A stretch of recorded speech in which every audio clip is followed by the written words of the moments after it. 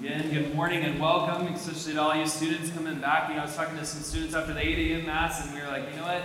College is always way better when you don't have classes yet, right? Classes are important, but it's always fun to come back the first couple weeks before they start, just to be able to, catch up and be with each other, especially after such a long year of not being able to be with each other. So we praise God for the opportunities that we have in these next coming weeks. Also I see a little bit of gaps in the pews, which is fine today, but next weekend we're going to probably add a couple more hundred at this Mass, so we're going to have to do the St. Mary's squeeze in order to fit everyone in here, so it's like we need a new church or something, right?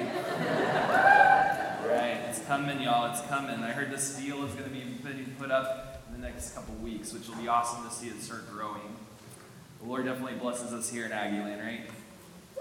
Awesome. All right, so today we're talking about Mary. So in the Assumption of the Blessed Virgin Mary that we celebrate as a great solemnity today on August 15th. So a couple of truths that I just want to drop for you first, just to keep in mind as I paint this picture, or try to paint a picture for you. There's two truths that I want to always have in the background of your heart and of your mind. So the first one is, never be afraid of loving the Blessed Virgin Mary too much. You can never love her more than her son Jesus does. Comes from St. Maximilian Kolbe, whose feast day was yesterday. The second truth that I want to drop for you right now is Jesus Christ is the only Son in all of human history that ever was and that ever will be, who would help create his own mom. So why wouldn't he make her spotless and pure? So to keep those in the background as we paint this picture this morning. So you have the Assumption of Our Lady who assumes into heaven at the end of her life, body and soul. That our Lord protects her from the sting and wound of death to be able to bring her into heaven to be with her Son forever. But we might wonder, where is this founded? Where is this in Scripture? Maybe some of your Protestant brothers and sisters ask you that. Where is this found? Where is Jesus teaching us this? Where is God teaching this, revealing this dogma of the faith, we would say, something we must believe as Catholics? And also, why did Holy Mother Church have us choose these readings for today? A reading from Revelation, our first reading, and even from the visitation, we would say, is Mary's visiting Elizabeth in the Gospel of Luke. Why was that chosen for the Assumption today? Something we're going to look at. Now, first, as we're starting to paint this picture, remembering in these past couple weeks, we've been journeying through John chapter 6. And we've been hearing about the Eucharist, the bread from heaven, Jesus himself. Now, we've been seeing that there's a lot of Old Testament prefiguring the New Testament in John chapter 6, where we hear about the manna, which is the bread come down from heaven, which is a foreshadowing of the Eucharist, Jesus himself, the bread that's come down from heaven that gives life to the world. Other times in Scripture, Jesus is also prefigured, we could say, through Adam. So Adam, who was the man who fell into sin, Jesus comes as the new Adam, who then saves us in him who is without sin. Now, Jesus is not the only one in Scripture who is prefigured in the Old Testament into the New. We also see that with Mother Mary. We see Eve, who's the first woman who does fall into sin, and then Mary, who we call the new Eve, through Eve, who is disobedient, and now the new Eve, Mary, who is completely obedient to her Son and to God, and who is spotless without sin. So in a similar way, today what we're going to explore is how the Ark of the Covenant in the Old Testament, Mary is the new Ark of the Covenant in the New Testament. And how this new Ark of the Covenant has helped us to understand why we have this solemnity today. And how these readings in Holy Mother Church's perfect wisdom are purposely given to us to reveal this new Ark of the Covenant who is Mary. Now, first off, when I'm saying this word Ark of the Covenant, you might not be knowing what I'm talking about. Maybe some of the older generation, you're thinking of Indiana Jones. I don't know if young people watch Indiana Jones anymore. But it's talked about there in that movie. But also, if you remember back to the Old Testament, we hear about the Ark of the Covenant with our Jewish brothers and sisters, with the people of Israel.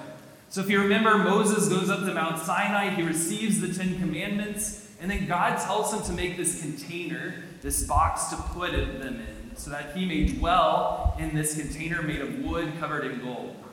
So Moses does make this container as God orders him to, and he puts the 10 Commandments in there. So we learn this from the book of Exodus. we also then learn from the book of Hebrews in Scripture that also dwelling in this Ark of the Covenant, which is often called a tabernacle in Scripture, is the manna from heaven. So pieces of the bread that came down from heaven in the desert with the Israelites were placed in this Ark of the Covenant, as well as the staff or the rod of Aaron, who was one of the first priests of the Jewish people who traveled along with Moses as well. So those three things are in the Ark of the Covenant, as well as God who dwells there.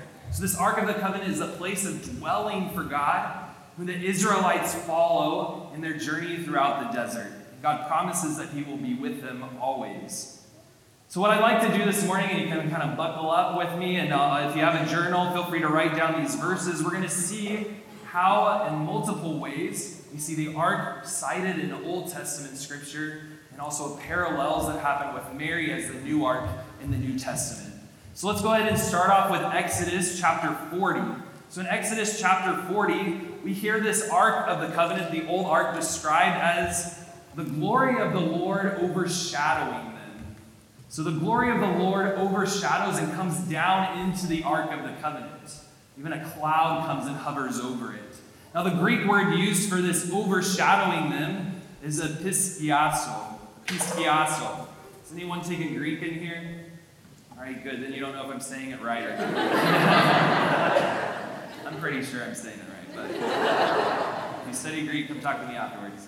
All right, so this episkiazo, the same verb, is also used in Luke chapter 1 whenever we hear of the angel Gabriel coming to Mary in the Annunciation.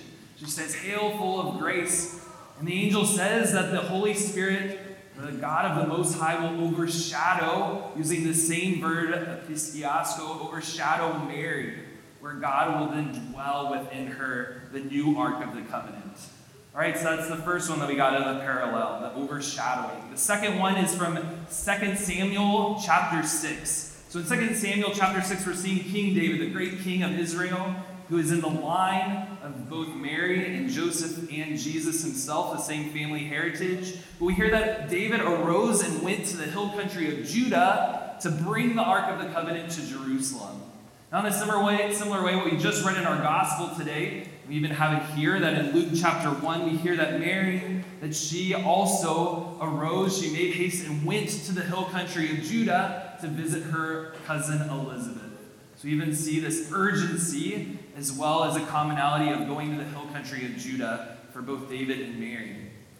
Now another parallel that we see is that in 2 Samuel chapter 6, we hear that David says, "How can the ark come to me?" You know, in the Old Testament, he said, "How can the Ark of the Covenant come to me, to my home, to my kingdom?" Now, in a similar way, what we just heard in our gospel, we fast forward to Luke chapter 1, verse 43, and I'll read it from here. We hear Elizabeth say, "And how does this happen to me, that the mother of my Lord should come to me?" How should this be that the mother of my Lord should come to me? So David and Elizabeth, both in question of how are they so honored to have this Ark of the Covenant, the new and the old, come into their presence. Now, number 4 for our parallel, as you know, and you probably learned from Scripture, is the Ark was coming into Jerusalem, into David's kingdom. He leapt for joy that the presence of the Lord was coming before him. He leapt for joy, even did a little jig, and then he exclaims, he shouts in exultation. If you remember, too, of just what we just read, that as Mary comes to Elizabeth in the hill country, that John the Baptist, who is in her womb, also leaps for joy. And as well as we hear that Elizabeth shouts in exultation as she hears the voice of her cousin. "For at that moment the sound of your greeting reached my ears. The infant in my womb leaped for joy," or leapt for joy. "Blessed are you who believed that what was spoken to you would be the Lord would be fulfilled."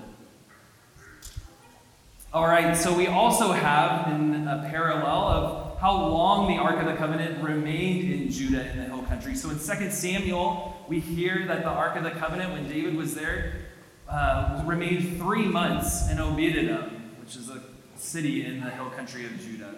We also heard in our gospel today at the very end that Mary stayed with Elizabeth in the hill country for 3 months until John the Baptist was born.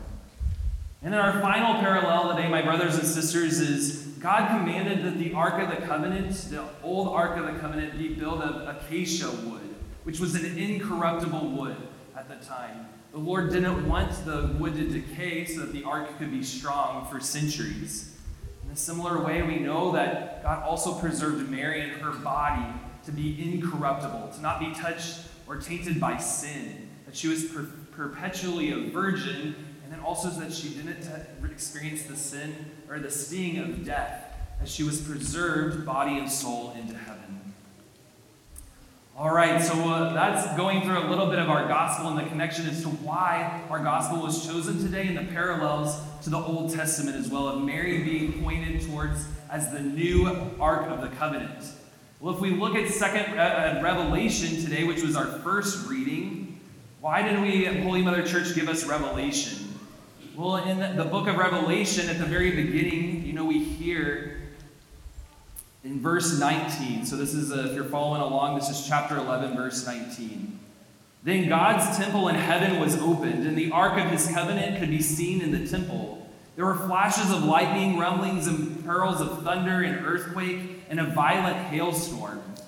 A great sign appeared in the sky, a woman clothed with the sun, with the moon under her feet, and on her head a crown of 12 stars. So we see John, who's receiving this revelation, the book of Revelation, in a dream, that he's almost superimposing this old Ark of the Covenant that dwells in heaven now, as well as Mary as the new Ark of the Covenant, that they're back to back, that he's describing them, that he's describing almost one reality here, which just helps us to realize more and more of God's intention for us to see Mary as the new Ark of the Covenant. Now, one of the things I love about being Catholic, my friends, is, we have two fonts of revelation, right? So we're looking at Scripture right now of how God reveals himself to us and reveals truths to us through Scripture, but then also he reveals to us through sacred tradition. And then in the early church, already in the 4th century, we're seeing early church fathers talking about Mary as the Ark of the Covenant. So this is from St. Athanasius in the 4th century. And I quote, "For who is your equal in greatness, O dwelling place of God the Word, O Ark of the Covenant clothed with purity instead of gold? You are the ark in which divinity resides. You carry within you the feet, the head, and the entire body of the perfect God." Already in the 4th century, we see the church fathers pointing towards Mary as this Ark of the Covenant in which our Lord dwells. Then in the 8th century, John Damascus, who's revered in the West as well as in the East, so the Eastern Church in the West at the time. St. John says, "Today the holy incomparable Virgin enters the heavenly sanctuary that lies above the universe. Today, the solemnity of the Assumption, today the holy living ark of the living God, the one who carried her own Maker within herself, comes to her rest in the temple of the Lord, not made by hands. David, her ancestor and God's, leaps for joy. The angels join in the dance." So my friends, the solemnity of the Assumption wasn't actually promulgated until 1950 with Pope Pius XII. But it wasn't something that was just created in the Middle Ages by some random pope.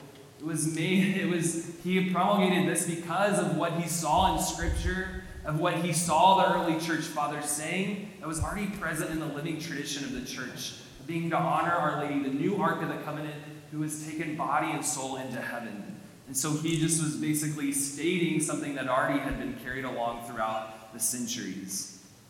So just to close today, as we celebrate Our Lady and seeing her as the new Ark of the Covenant, we see the old ark contained the 10 Commandments, and how Mary, she houses the Word of God. The old ark had the manna inside of it, but Mary, she herself had the bread of life within her womb. The Ark of the Covenant had the staff of Aaron, who's the priestly class of the people of Israel, whereas Mary had himself the eternal high priest. And friends, today the Lord desires for us to draw close to Mary, to have a relationship with her, to know that her going to heaven has also helped to prepare a way just as her son did before. And that we can trust, just as the Israelite people followed the Ark of the Covenant in this life, that if we follow Mary, the new Ark of the Covenant, that she will always lead us to her Son and lead us to everlasting life in heaven.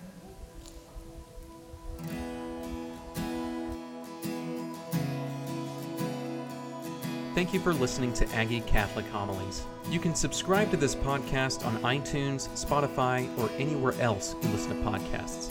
Be sure to check out our sister podcast, Aggie Catholic Talks, to hear talks from Magnify, Catholicism 101, and more. Thanks, God bless, and gig 'em.